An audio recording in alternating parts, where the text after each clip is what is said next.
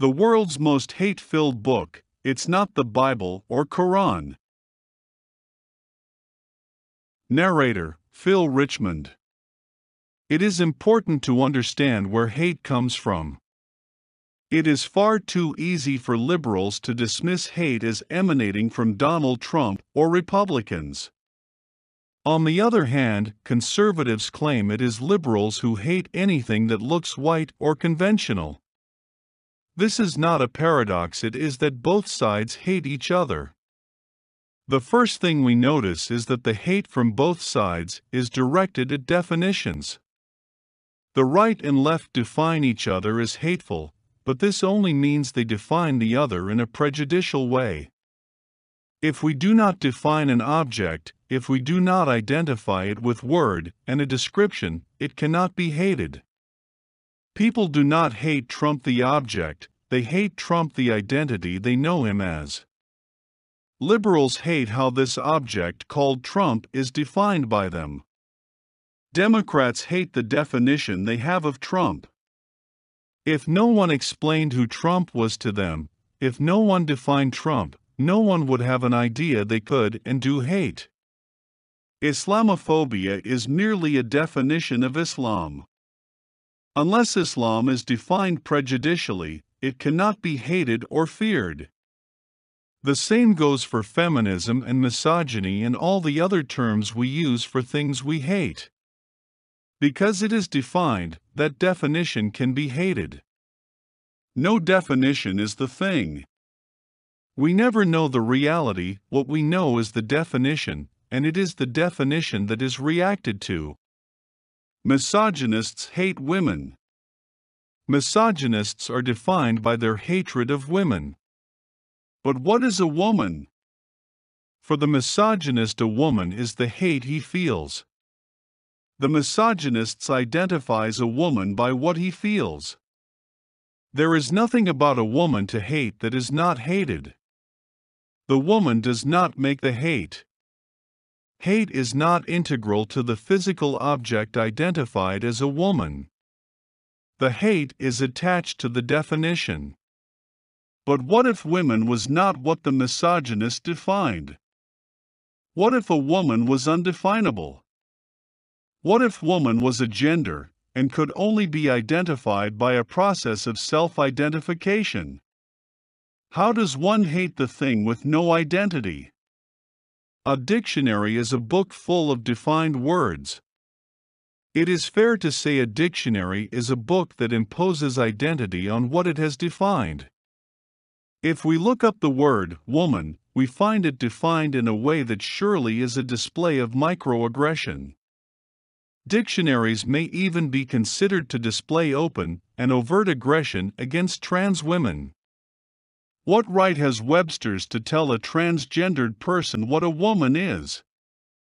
Dictionaries are full of similar triggering phrases. Webster's have no issue with describing what a cat is.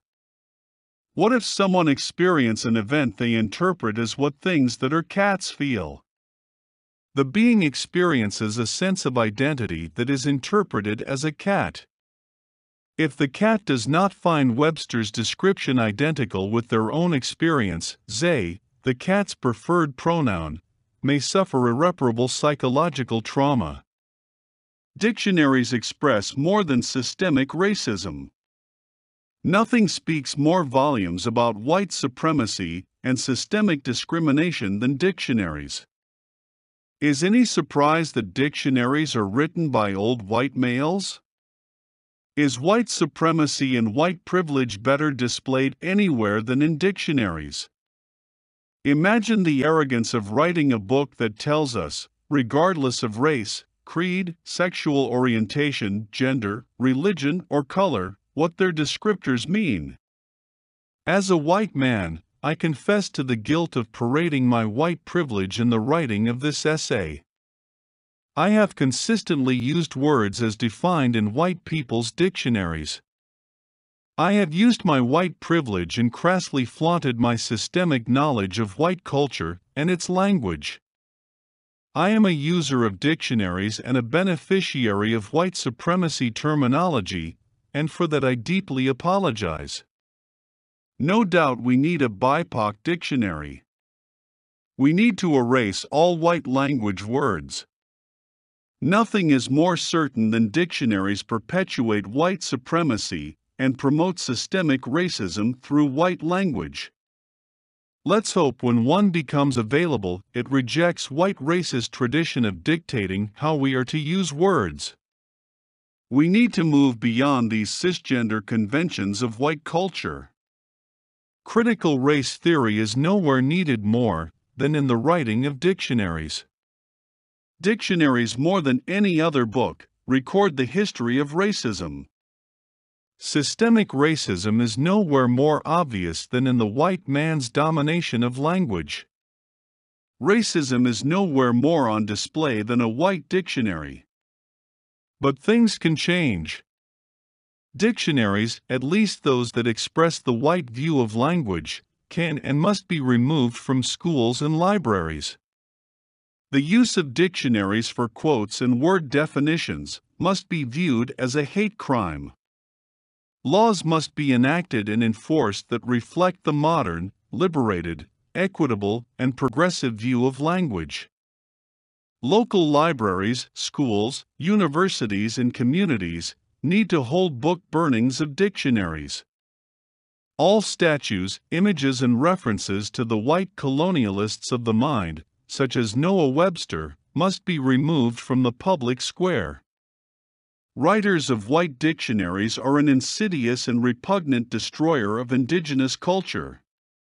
White language supremacists are just another form of white supremacy to be fought, overcome, and eradicated.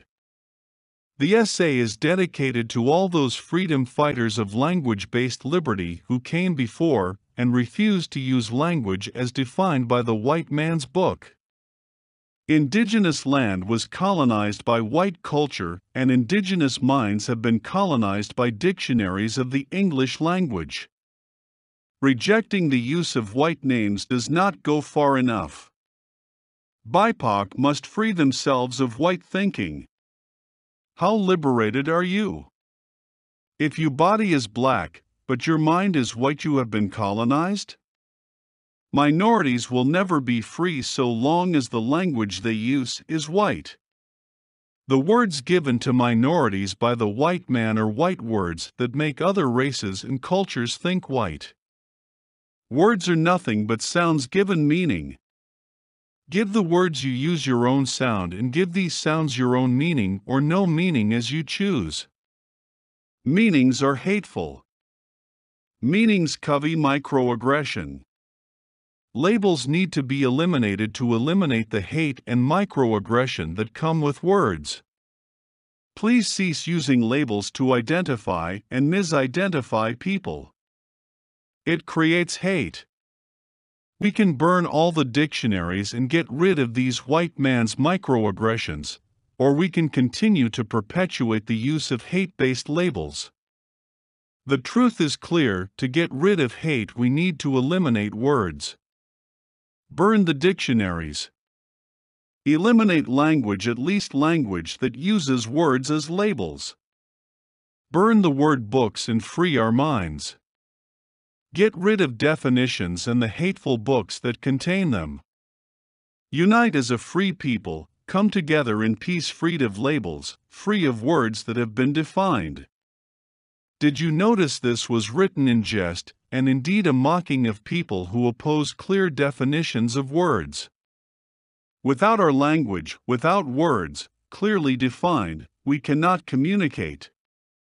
To illustrate the truth of what I have said, please look up in a dictionary the meaning of irony, parody, and sarcasm. Thanks.